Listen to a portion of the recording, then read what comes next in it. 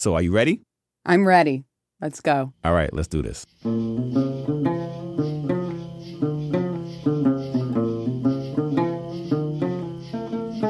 This is Teaching Hard History, American Slavery, a special series from Teaching Tolerance, a project of the Southern Poverty Law Center.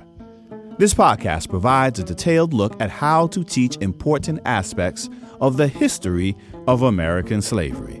And this is the final episode of our first season. I'm your host, Hassan Kwame Jeffries, and today I'm joined by Bethany J. She and Cynthia Lynn Lyerly co-edited the anthology Understanding and Teaching American Slavery. Throughout this series, we have featured scholars from that collection, and we invited Bethany back to help us wrap things up. We're going to spend most of this episode answering questions we've received from educators around the country. I'll see you on the other side. Enjoy.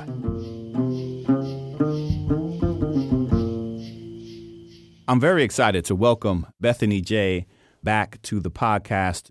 Bethany J., what's going on? How are you? I'm doing well. I'm excited to be here talking with you about this stuff. We have wrapped up the season. We're coming to the end, and there's really no better way to end this first season of the podcast than to have you with me here answering questions from our listeners. Thank you for having me. You know, I wondered, what was it that led you and Cynthia to get together to write Understanding and Teaching American Slavery, the book from the University of Wisconsin Press? There are two big reasons. And the first is really a deep belief that we need to be talking about this history in our classrooms and that that's just not happening at this point. And in teaching slavery for about 10 years, and Cynthia has been at it a little bit longer than that, what we realized is that when we talked to educators about teaching slavery, there was always this sense that slavery was something that they were going to teach at one point in the curriculum. And we realized that that was causing people a lot of anxiety because they were imagining this moment where you've been kind of gliding along on a very nice narrative of U.S. history, and then boom, here's 2 weeks of slavery that comes out of nowhere. And so we really created the book to change that approach. I always say that I begin my American history courses saying there were Africans in Virginia before there were Pilgrims in Massachusetts. So we're going to talk about African American history, and we're going to talk about slavery, and we're going to talk about it throughout our course. And if we talk about slavery across the time and landscape of American history, if we include slavery as part of the American story right from its very start, then we start to build capacity in our students to understand the subject, to deal with its complexities, and the hard conversations don't come out of nowhere and shock your students. Instead, they're part of a sort of larger and deeper understanding of the course and the subject from the start. So I think the problem that we're seeing as we've talked to educators throughout this entire process is that teachers feel anxious because they feel ill-equipped to teach slavery. And they feel ill-equipped to teach slavery across that sort of landscape of American history. And this is natural because for a large part, today's teachers have been trained by the same system that we're trying to change. So Understanding and Teaching American Slavery was created to provide content, strategies, and resources that will help teachers to include slavery across American history curriculum. And the Teaching Hard History Project picks right up on that as well. Do you see ways of incorporating the material, the approaches that are in the book, as well as with the framework and with the podcast, into existing curriculum? Or does it require a total revamp of what exists? I mean, can teachers plug and play? And if so, how does that work? The way we created the book and the frameworks that are on the Teaching Hard History website as well was really to address that exact issue, because I think teachers are also thinking, I'm going to have to completely reinvent the wheel in order to incorporate this kind of history into their classrooms. And that's just not the case. Because slavery is so integral to every part of the American history curriculum, you don't need to completely rethink your curriculum. So how we made the frameworks and how we made the book was to say, look, here are the subjects that teachers are going to teach. When you teach immigration into the British North American colonies, talk about the Pilgrims in Massachusetts. You can talk about the Quakers in Pennsylvania, but also talk about the forced migration of Africans as part of the Middle Passage. When you teach the Revolution, right, do your George Washington and your Bunker Hill and all of the things that you're used to doing, but also talk about African-American soldiers, talk about those who joined the British at a chance for freedom, right? Talk about the Book of Negroes in New York, that you can plug and play certain examples. I think what teachers find is that when they start doing that work of switching out an example, of being more mindful of how slavery is represented in their curriculum, it does end up changing the narrative that they're telling.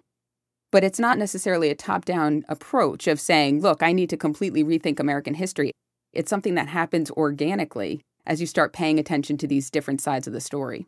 You know, that really addresses a number of questions that we received. One from Aretha Brown on Facebook. And that was, before I could even teach this material, I have to sort of get my administration on board. Do you have any thoughts or suggestions for how to get principals and assistant principals and the decision makers within school buildings on board with the importance of teaching hard history, not in just a day or two, but really fully involving it and integrating it into the curriculum? I think one of the things that we've seen is the need for professional development around these kinds of topics, that teachers need to have time to talk with one another about strategies that they think will or will not work in their particular districts. They need time to sort of think about resources together as educators who are working in a particular community. Going to administration to support things like faculty learning communities or team teaching opportunities seems like a good way to sort of get support behind that. But of course, every district is different, right? And that's not going to work everywhere. I will say that I think the approach that we were just talking about of really saying, look, this is part of American history. So when I'm teaching American history, if I'm just teaching this as part of the curriculum and the frameworks that I'm being asked to teach, then it just becomes a part of my classroom. Are you really asking to do anything different than you're doing already? Does that make sense? No, it does. It makes a lot of sense. It's somewhat about how we frame it. Right. How teachers frame what they are doing in the classroom to get buy-in from those who are not in the classroom to actually hear what they would be doing. Bethany, that actually ties into a question that we received from Liz Kleinrock via Instagram. And she asked, how do you recommend engaging families as part of this learning process when they might be against teaching about enslavement in the classroom? And that raised two issues for me, because that's really two different constituencies, I think. And I'd love to get your thoughts on both of these. Historically, slavery has been taught poorly in the classrooms. So for parents of children of color, particularly African-American parents or parents of African-Americans, there is a good reason to be hesitant and skeptical when you hear that slavery is suddenly going to be taught. And there can be pushback from them about this. But then you will have white parents. We see this coming up in Texas most recently, who are resistant to talking about slavery in the classroom at all because they don't want their children to feel white guilt and shame and all these other things. So both groups, they both wind up saying, don't teach it. Obviously, we need to teach it. So how would you address those two different constituencies that are approaching the issue from two different angles? Those are tough questions, right? I mean, they are in some ways place specific, right? And teachers need to know the communities that they're teaching in. But the way I've really dealt with this is by using the advice that Stephen Oliver offered in both that sort of chapter in Understanding and Teaching American Slavery and his episode here, which is with families of Black students who may be hesitant to have their children learning about slavery from a white woman like myself. The idea is to be clear about one's intentions. I make it very clear to my students that I'm talking about this history because I care deeply about it, that we're going to be examining it because it's an integral part of understanding our common history. And I also make it clear that I know a lot about the subject that I'm talking about. And so that gains my students' trust pretty quickly. And then with those white parents who are hesitant to have their students learn about it because of either white guilt or hostility or whatever it might be, making our intentions clear as well. One of the things that Stephen says in the episode is starting some of these conversations with the idea that none of us in this room are responsible for the history that we're talking about, no matter what your background. What we're trying to do is learn from it, right, and create a better future together.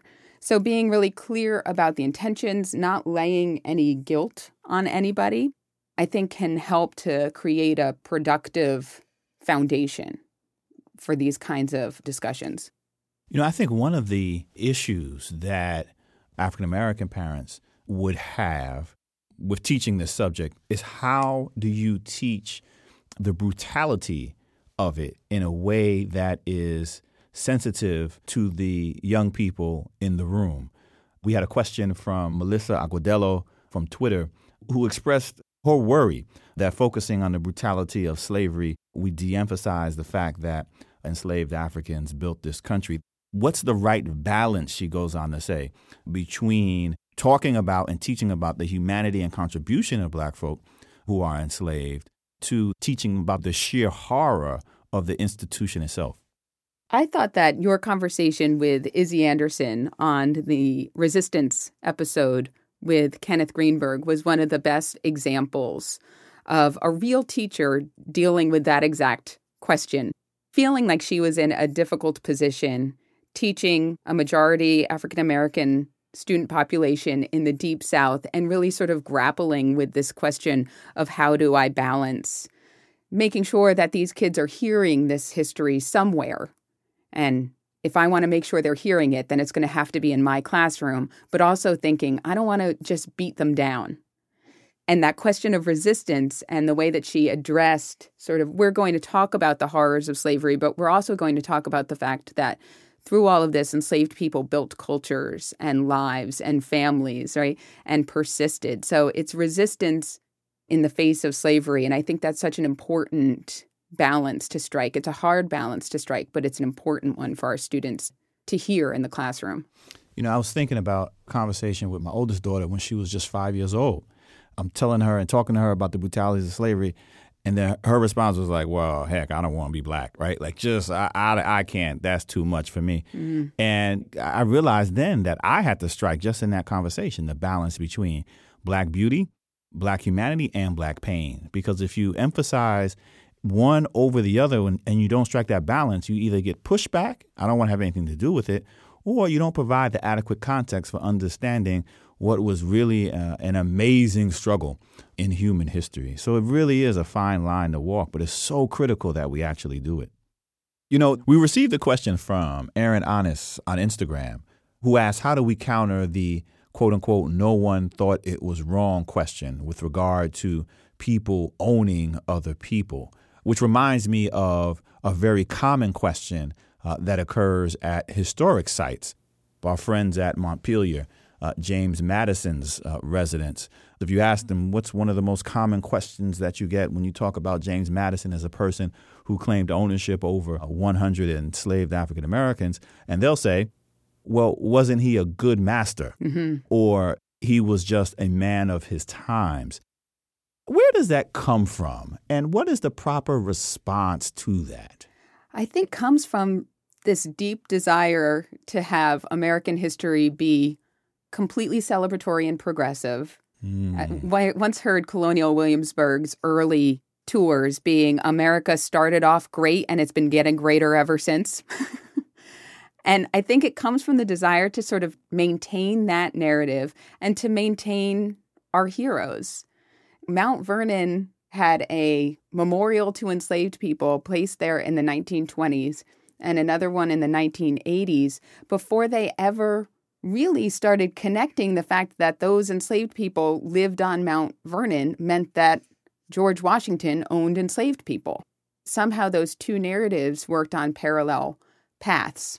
They never intersected. And I think that's the way we've been dealing with this history for a long time.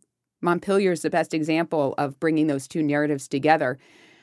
I think it's still a sort of battle in many of our public history sites, and it's still a battle in our classrooms. And when my students bring up a kind of men of their time argument, well, we can't judge them, right, by our standards today, my response is, no, but we can judge them by the standards of their day. And I usually bring up two examples. I bring up George Washington and the Marquis de Lafayette, who were in a continuous dialogue about slavery, from the end of the Revolutionary War until Washington's death, with the Marquis de Lafayette being a committed abolitionist and in favor of equal rights, and sort of dragging Washington behind him in some ways, right, into these conversations. I also talk about Thomas Jefferson and his mentor, George Wythe. Wythe, who was an enslaver, becomes an abolitionist of sorts after the Revolutionary War, ends up freeing his enslaved people and advocating for equal rights. Jefferson takes a very different path after the Revolution. And so these are men who are in communication with each other. They're not just living at the same time. They're friends with one another. And we see that there are counterexamples that were present for Thomas Jefferson and for George Washington. And they each chose to sort of deal with those conversations and those examples in different ways. And these are very much, as you point out, conscious decisions that they're making to participate and to engage in the ownership of people. Mm-hmm. And at the same time, they also have a conscious awareness, right? So not only are they engaged in dialogue and in the defense of their actions, but we see sometimes in the writings of Madison, yeah, we're going to pay for this down the road. So they're not walking through the world with blinders. They know this is fundamentally wrong. And yet it's like Jefferson's wolf by the ears. Yeah, exactly. Very much so. I mean, they know they are handling fire, and yet they can't put it down, partly because I imagine not only the personal stake, the personal financial investment that they have in it, that some people will acknowledge like, oh, well, it's hard to sort of put down what makes you money. Mm. But then you can't also separate that from their deep belief in white supremacy. So, in theory, they know it's wrong, but they're like, look, James Madison, he's a third-generation enslaver. This is his life, and connected with that is this deep belief in white supremacy. And it's hard to separate yourself from that because you don't want to, because of what you believe. And it's sort of, like you're saying, very conscious ignorance. And I remember Paul Finkelman talks about an example of Jefferson receiving all Benjamin Banneker's work, right, on astronomy, and he dismisses it, saying, well, that must be the work of his white mentor. Mm. Jefferson's smarter than that, right? We would think he would be better than that. Even when presented with examples of achievement, he sticks to his sort of white supremacist guns. I think you're absolutely right. That has more to do with how people want to remember the past than how the past actually was. Mm-hmm. I'm very much of the mind, when thinking about that question, that there is no such thing as a good master. I mean, the system itself is so inhumane and so corrupt that even if you are less violent than somebody else, you still have to, by the very nature of you participating in that system designed to exploit the labor of other people, the cornerstone of which is violence, you yourself have to be corrupted. You cannot participate in any small way in that evil system and not be corrupted by it. Look, in my mind, the only good master is a dead master. But that's a story.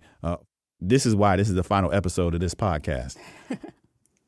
Thinking about other questions that came up, one of the things that struck me were questions that teachers asked about the initial questions that students ask coming in. We all know that students don't enter classrooms as empty vessels. Even if they haven't spent a lot of time in formal instruction on American slavery, they still picked up things here and there. And Kennette Richards, who's a middle school psychologist, shared with us a common question that she hears from middle school teachers. And that is, why did Europeans enslave African people? In other words, why were Africans the ones who wind up as the central labor force in this system of involuntary labor? It seems to me that really opens up this bigger question of, hey, we got to talk about the global Atlantic slave trade at some point. But how do you respond to that in a way that a student could understand? It's a good thing it's not a hard question, right?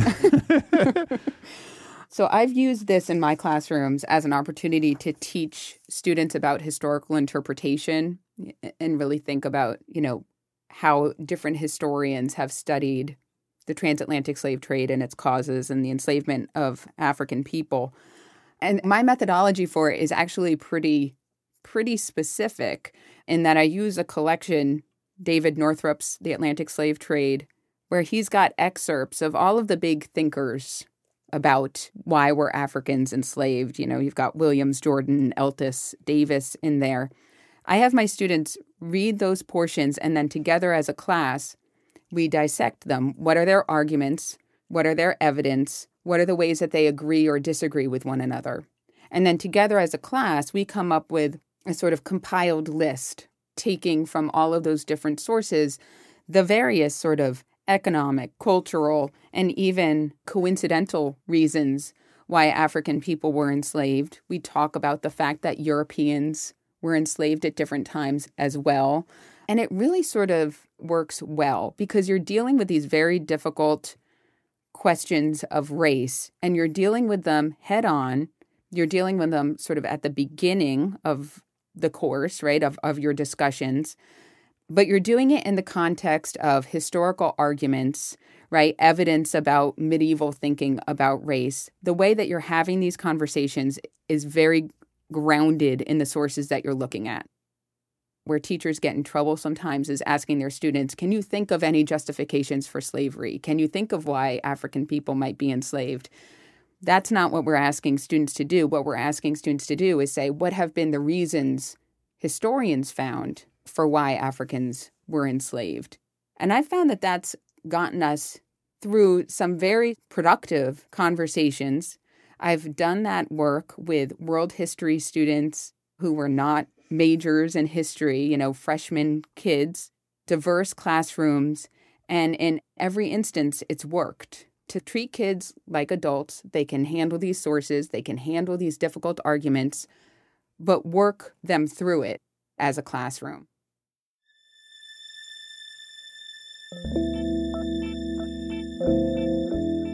Did you know you can earn a certificate for 1 hour of professional development just by listening to this episode of Teaching Hard History? It's a special opportunity for educators from Learning for Justice. All you have to do is go to learningforjustice.org/podcast PD. PD for professional development. That's podcast PD, all one word. You'll also find a link in the show notes. Once you're there, enter the unique code word for this episode, context, all lowercase. Now back to my conversation with Bethany J.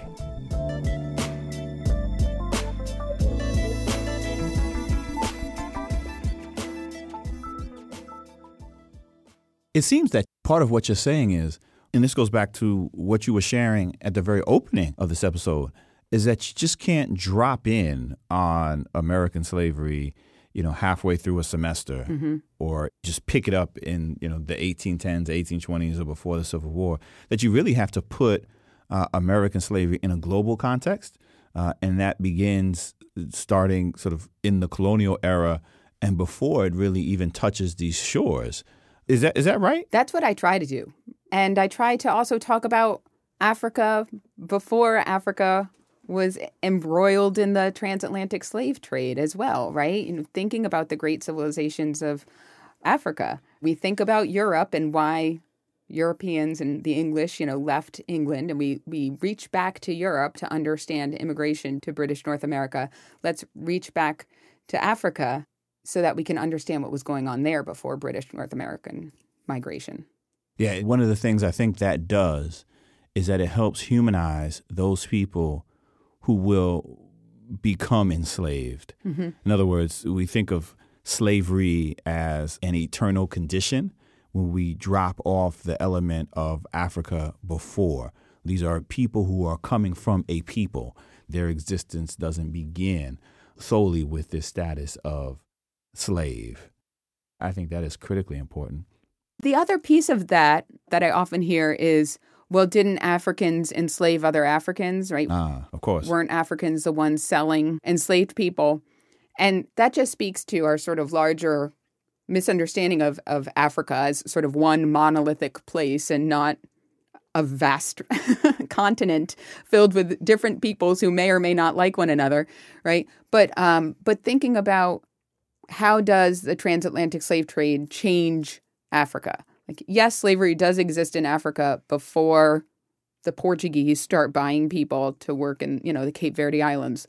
But the incredible demand for enslaved labor in the West Indies and South America and North America fundamentally changes slavery in Africa. So, yes, African people engage in selling other African people to the slave trade, but that doesn't mean that, we all get to wash our hands of culpability. We need to understand the systems, right, that operated within the slave trade and how the slave trade changed Africa fundamentally. Right, and that European involvement. I mean, in other words, there's systems of involuntary servitude around the world. Mm-hmm. But I think it's also something that is explicitly unique about what evolves and becomes the Atlantic slave trade. And part of that is the dehumanization of those who find themselves mm-hmm. caught up in it. I mean, literally being cast out of the human family in some ways, and that almost eternal status, or the attempt to make it an eternal status, of the inheritance through birth of someone's condition, this social condition. So I think that's also part of an important way to talk about the conversation. What do these different forms of involuntary servitude look like? And what are the distinctions that we can draw between the two? Because it's not just simply, taking one person from one system and putting them in another. It's a transformation, moving one to the other, and then the impact that has on sort of demands for a population of involuntary labor. Right. How do you talk with students about the fact that slavery ends, but this oppression continues, and thinking about the creation of those systems, right? These are vast, massive systems, and the culture that supports them, right? The underlying assumptions and pseudoscience that supports them doesn't go away with the 13th Amendment. That's part of what makes all of this so hard to talk about, is that we're still in many ways living with the structures that supported slavery. Right. With the assumptions and stereotypes that supported slavery. Do you think that that's part of the reasons for the hostility for teaching it? That if you look too deeply, there is a concern and fear on the part of some that it becomes an indictment, it becomes an implication that we then have to, if we're being honest with ourselves, do a full assessment of who we are and where we are as a nation and as a people? I do think so. And I think it goes back to wanting to look at the founders as good slaveholders, right? Of wanting to sort of believe the celebratory version of American history instead of really grappling with the nation's more complete history. And when we're talking about things that persist to today, so it's also talking about making a change today. Understanding slavery and its impact kind of compels us to want to do something more today. And I think that's also threatening or dangerous in certain instances to people. We had a question from Joe Schmidt along these lines. He asked, many students see history and slavery as something that happened in the past, as we were just talking about, and something that is over and finished, a terrible thing that's done. And so he asked, what are some strategies for guiding students to seeing the connections between slavery and modern day events, sort of the contemporary implications or maybe even the legacies of slavery today? I've had terrific conversations with my students about things like, mass incarceration of African American men. And we start talking about that with Reconstruction. And it naturally happens, right? You talk about things like vagrancy laws. And students naturally make these connections, convict labor. Again, they're not as sheltered as we think they are. They know more than we give them credit for. And they'll make connections. At some point, we were talking about stereotypes of African American men in slavery. And one of my students made the connection to the way that Michael Brown was described by police. And it was in a very sort of mixed classroom, probably about 60% African-American kids, 40% white kids. And my white students were like, their mind was blown by this. And my African-American students were like, yeah, this is every day, right? That we're navigating the different ways that people see us as we go through our world. And it was really this very kind of profound moment. I found that has happened naturally with what my students are bringing into the classroom as much as what I'm trying to sort of allow them to see or get them to see. As you shared that story about Michael Brown, and Michael Brown, of course, was a young man who was killed in Ferguson, Missouri, 2014, I was thinking about Trayvon Martin and the Stand Your Ground bill. Trayvon Martin, of course, young man who's shot by a self-deputized sort of local I don't even know what you would call him, wannabe police officer. But his actions in combination with Stand Your Ground gun laws are very reminiscent, and trying to police and patrol black bodies by non-law enforcement are very reminiscent. If you look at slave codes in South Carolina in 1740, coming out of the Stono Rebellion and revised, where they literally say all white men are empowered to police black bodies, to police black folk, whether enslaved or free, can carry arms, can stop, can detain, and if people refuse, they can kill. So there literally are echoes today of behavior that was institutionalized in law back then. One of the misperceptions that I think many of my students have come to class with is the idea that white privilege means that all white people's lives are easy. And really just thinking, no, white privilege is partly just the freedom from those kinds of assumptions that people, right? White people don't need to worry about being shot for wearing a hoodie in the wrong neighborhood or getting pulled over for driving through an affluent neighborhood for the most part. White privilege is just not carrying the racial baggage of 250 years of American history with you everywhere you go. And I think right along those lines, I mean, whiteness bestows the privilege of not having to remember this history. Mm-hmm. I mean, you can forget it and your life can go on just fine. But for African Americans or people of color, they cannot afford not to think about their relationship as citizens to law enforcement.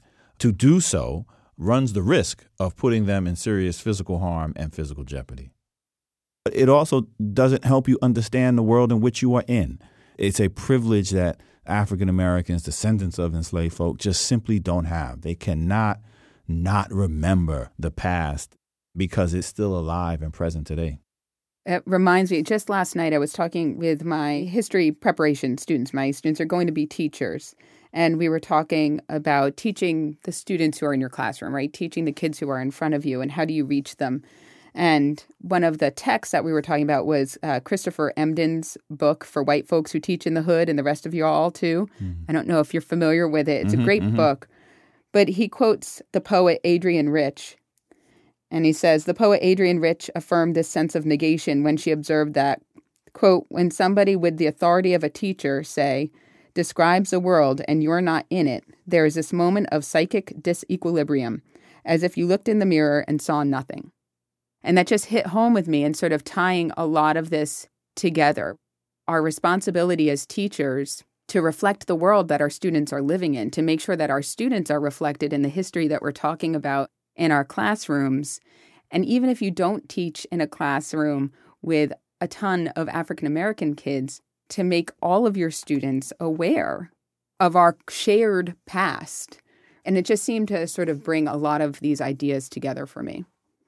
You know, we had a couple questions from educators who teach in overwhelmingly or exclusively white environments. And the question was very much along those lines. How do I convince my students that this history and this aspect of this history, learning about the African-American freedom struggle in slavery, so not just the economics of the institution, but really understanding the full complexity of the entire system, including the lives of black folk, why should they know about that? Why should they care? And it seems that that begins to speak to the importance of that. But are there some strategies for not just the college level who you can lay something out and that really becomes clear to them, but even for younger white students in non-diverse, racially or ethnically diverse environments to get them on board with this history? Just making this history our history. The Again, sense I think that it goes somehow back to as early George as Washington is a possible. part of our shared past, but Harriet Tubman isn't, right? Or thinking that learning about the average experience of a Revolutionary War soldier is part of our common past, but the average experience of an enslaved person is not our common past, is creating a very artificial understanding of who built this country and the factors that have gone into this country, right? I mean, if most of us look at our past, we're not a direct line to George Washington, right? You know, most of us come from backgrounds of diverse, average people who don't necessarily show up in history books.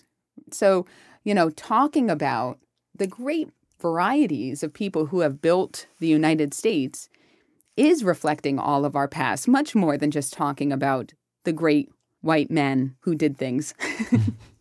I don't know if does that make sense? No, it does. It does. I mean, what you're sharing with us, what you're telling us is this is American history, right? Like this is the history of all of us. Mm-hmm. And in some ways, when you study African Americans, folk on the ground, folk who were enslaved, folks whose names we remember, folks whose names we never will, but that were the labor force behind the growth and development of this nation, that is fundamentally American, that we can dive deep and study and explore the African American experience, but to do so is also to look at the American experience from a very important angle, because the two, in fact, can't be separated at all. Right. They're completely intertwined. This is the last episode of the first season. Second season will be about teaching hard history, the civil rights movement. What are some of the legacies of slavery that we should be paying attention to as educators as we move out of the era of slavery into the post-emancipation era and the era of freedom? I think part of what we need to pay attention to is that the idea of the post-emancipation era is in some ways false, that slavery, as we know, continues for many people, just in a different form, and that even for those people who live as free people, that there's a lot of structural inequality that exists, and that's not just confined to the South. My students in Massachusetts like to think that we are free from the racial baggage that the South carries. And again, when you pay attention to African American history across the United States and across chronology, you realize that's not the case. So paying attention to structural inequality, paying attention to all of the ways that slavery persists in the absence of, one person's ability to own another, that we see all of the different ways that forced labor persists, maybe in the absence of slavery is a better way to put that. I was saying earlier, one of the hard things about teaching slavery is we want to draw a line at 1865 and say it's over. But really, when we're talking about the end of slavery and when we're talking about sort of real progress towards racial equality, we're not talking about 1865. We're talking about 1965, right? That's a much shorter history that we're dealing with. One of the things that I think we do too much in the classroom is we drop slavery, just as you said, in 1865. Or we drop the discussion of it. Mm-hmm. And in essence, slavery is a way of ordering society. And once the legal protections for that are removed, that does not mean that the desire to order society in a similarly hierarchical way disappears. And I think that's important for us to understand as we move out as educators into that new era, that we do not just suddenly set aside the desire of white people in America to control black labor and to regulate black behavior for the purposes of enriching themselves. And as a result of that, are looking back at what they had done during slavery to figure out or to inform sort of actions, behaviors, practices, and policies in this post-emancipation, post-slavery moment. How do we accomplish that in the absence of legal slavery, right, in the form it existed before? And, when we talk about the civil rights movement, it doesn't make any sense if we drop slavery in 1865. Mm-hmm. And that's another thing that I think we do.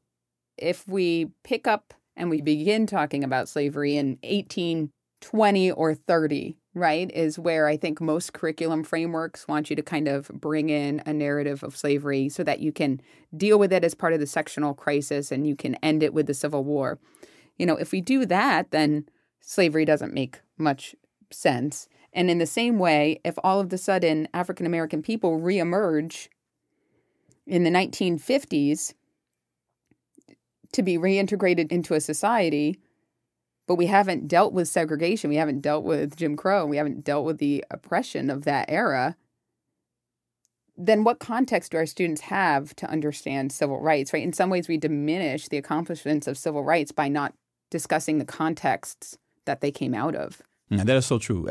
And when we get them in the classroom and they're looking at us all confused, yeah, we can't then look at them and be like, what's the problem, right? Yeah. Because we haven't done right by them, just as you said, in terms of providing them with the context that they need to understand these important moments in American history where dramatic changes and shifts are occurring. Like, we cannot go from Frederick Douglass to Abraham Lincoln to Martin Luther King to Barack Obama. That line, without understanding and explaining not only the context of the times in which they lived, but what was happening in those moments in between, explains how you can link them. But in the absence of that, it just makes no sense whatsoever. Right. I have my best friend is a kindergarten teacher, and she's always wondering, how do I teach Martin Luther King to kindergartners who have no context for what King's fighting? And it's part of her curriculum framework. She always finds she's backing up and doing a lot of work, to teach Martin Luther King, Right. in January. Yeah. No, it's the same thing with, by comparison, if you just drop Harriet Tubman on a student, even at a young age, without actually introducing what slavery was first, then it's like, well, what was her point? Like, what was she doing? They're like, oh, she's this great person of resistance, example of resistance. But you've never actually explained, what is she resisting? Yep. And it's the same thing with sort of Dr. King, right? He's just upset over some signs. Like, no, you have to really dig deep. So I think there are real parallels between the pedagogical challenges that we face in teaching the hard history of American slavery and the hard history of the civil rights movement. And so I don't think you can separate the two, both in terms of helping to understand one and the other, but then also understanding the best ways to teach it accurately and effectively. I completely agree. Yeah. And I guess within this sort of large context of all of a sudden these big things coming out of nowhere, the fact that slavery is the cause of the Civil War makes more sense when you've understood the broad sort of cultural, political, and economic context of slavery. And if in your classroom you haven't raised the issue of slavery before you talk about the Civil War, then slavery as the cause of the Civil War doesn't make much sense, right? Understanding the Confederacy as a nation that was built to preserve slavery doesn't make sense without the longer context of the social, political, cultural, economic benefits that slavery brought to the southern part of the United States. One of the principal legacies, if not the principal legacy of slavery, is white supremacy. The belief that undergirded the entire system, the justification that rationalized the enslavement of one people by another people. And when emancipation ends, white supremacy doesn't suddenly evaporate. It still serves as the guiding principle, the guiding ideological belief in America. And it's not just confined to Southerners or former slaveholders. It's a nationwide national belief. And so when we look at discriminatory practices and behaviors in the post-emancipation period in the 20th century, early and later, and even today, there are direct connections that we can make to a belief in white supremacy. Jim Crow is undergirded by white supremacy.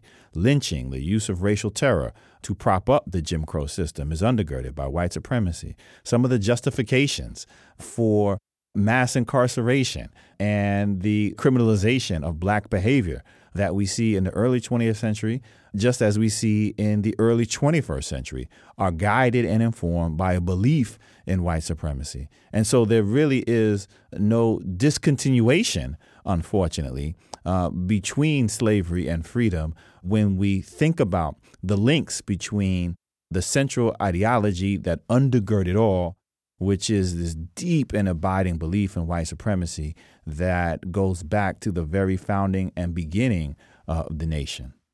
And in fact, I think our understanding of the Civil War, both as historians and as Americans, as it's been represented in popular culture throughout the better part of the 20th century, our understanding of the Civil War has been one that was built to reinforce white supremacy as well. Right? The Gone with the Wind narrative of the Old South, the Littlest Rebel and Shirley Temple, those are all white supremacist narratives of the Civil War as well. So we think of the sort of cultural resonance of these ideas. I think one of the things that's really impacting the way the teachers are approaching this subject is the kind of gotcha culture that we're in, where you feel like anything that you say can be live tweeted when you're having a fight with your spouse on an airplane, or there's a snapshot that shows up on you, and everybody is afraid of sort of going viral. And I think that's a lot of what's kind of driving some of the hesitance to teach this history in our classrooms, is that teachers really are afraid that they're going to say something and they're going to end up, a national news story. And there's just a couple of things that I want to sort of address within that fear, because I completely understand it. But we need to sort of keep those viral examples in context. There are thousands and thousands of teachers who are doing this work every day. And the vast, vast majority of those teachers are not ending up shared on Twitter and Facebook and with an NPR story about them. Teaching slavery does not automatically land you in the news, and it doesn't automatically land you in your principal's office explaining things. But, right, you do want to be sure that you are teaching this topic in a responsible way. And the way to do that is to just familiarize yourself with the content, be intentional with the resources that you're bringing into your students, make sure that your discussions are grounded in the historical facts and resources that you have on hand, and just start doing it. Because what you'll find is that a lot of that anxiety is anxiety that is understandable but misplaced. Overwhelmingly, the only emotion I get from my students about this is anger that they haven't heard it before.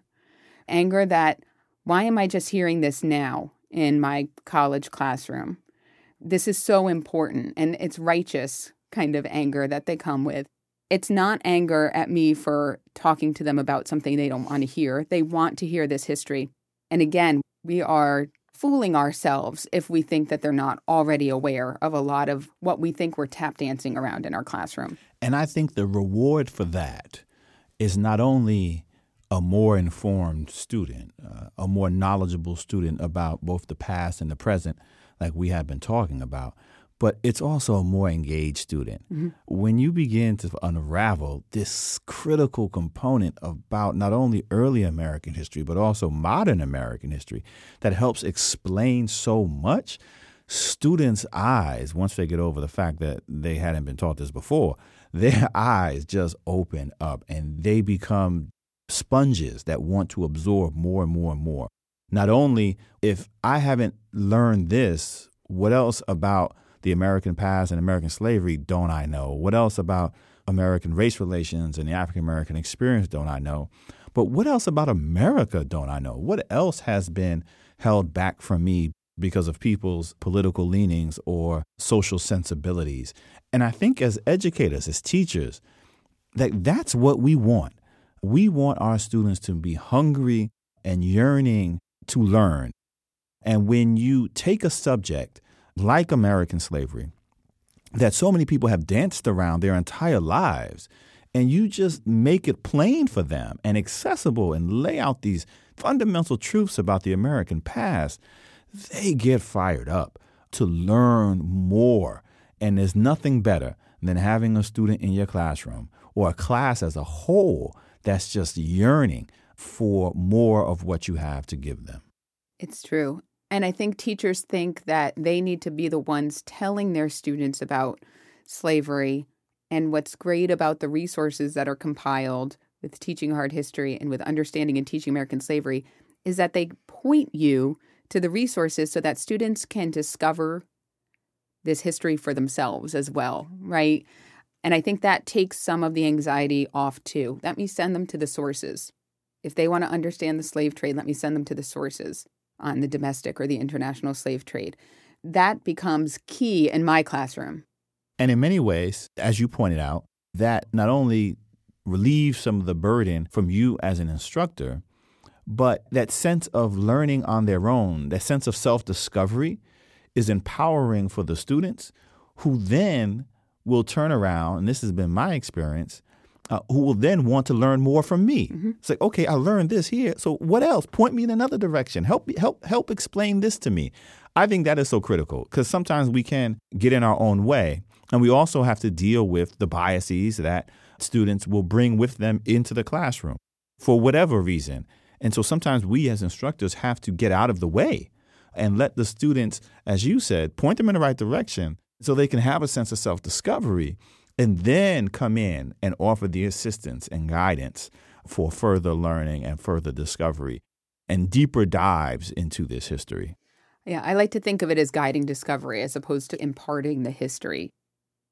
Bethany, I have really enjoyed hearing your thoughts and answers to these questions. This has just really been a fantastic, thoughtful, and thought-provoking way to wrap up this first season of Teaching Hard History, American Slavery. So thank you so much, not only for bookending this season for us, starting us off with those great 2 episodes on the Civil War and wrapping up with answering these questions that have come up over the course of the season, but thanks especially for really laying the foundation for this podcast with your co-edited collection, Teaching and Understanding American Slavery. So thank you so much, Bethany. Thanks so much for having me, Hassan, and thank you for the work that you've done throughout this season to give an additional layer of context and meaning to so much of the scholarship through these podcast episodes. I really appreciate it and always learn from you. It's always a pleasure talking to you. Thank you so much. Oh, no worries. You too. Since you started us off, how about you join me in closing us out? That sounds great. Bethany J. is an associate professor of history at Salem State University, where she teaches courses on 19th century American history, African American history, and history education. She is also co-editor of the informative book that this series is based on. Teaching Hard History is a podcast from Teaching Tolerance, with special thanks to the University of Wisconsin Press. They're the publishers of a collection of essays called Understanding and Teaching American Slavery. Throughout this series, we have featured scholars to talk about material from a chapter they authored in that award-winning collection.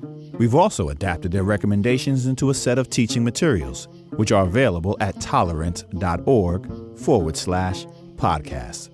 These materials include over 100 primary sources, sample units, and a detailed framework for teaching the history of American slavery. Teaching Tolerance is a project of the Southern Poverty Law Center, providing free resources to educators who work with children from kindergarten through high school. You can also find these online at tolerance.org. Thank you, Dr. J, for sharing your insights with us. This podcast was produced by Shay Shackelford with production assistance from Russell Gregg. Kate Schuster is the project manager. Our theme song is Kerr's Negro Jig by the Carolina Chocolate Drops, who graciously let us use it for this series. Additional music is by Chris Zabriskie. And if you like what we're doing, please let your friends and colleagues know. And tell us what you think on Facebook, Twitter, and Instagram. We always appreciate the feedback.